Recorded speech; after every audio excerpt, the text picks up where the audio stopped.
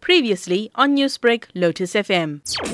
We'll be doing a talk once a month on the last Saturday of every month. This is obviously weather dependent sometimes due to COVID regulations, in that we are doing all of our talks outdoors for the kids so that they can have enough space and fresh air. We'll be running different talks every month, from butterflies to birds to snakes to crocodiles to recycling and water conservation, importance of trees in the environment and things like that.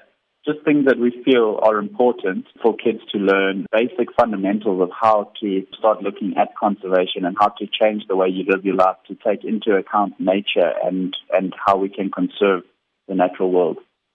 On that point, James, how important would you say such activities or talks are in educating future generations about conservation, especially at a time where we see a lot of poaching, overfishing and deforestation happening?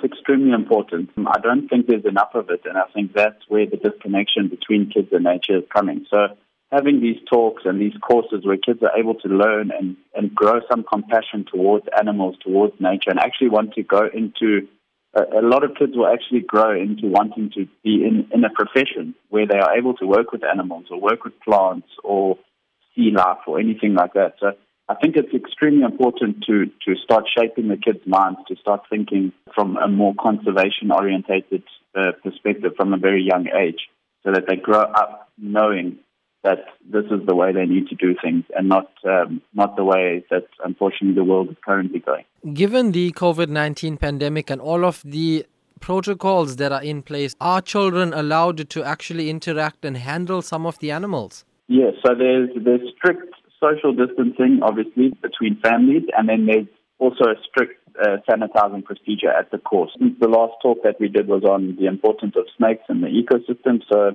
that obviously was mainly snakes and reptiles, but sometimes it would be crocodiles, sometimes it would be tortoises. Hopefully we'll be able to do something with birds.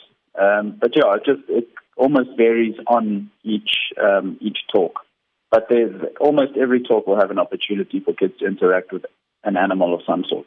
Newsbreak, Lotus FM, powered by SABC News.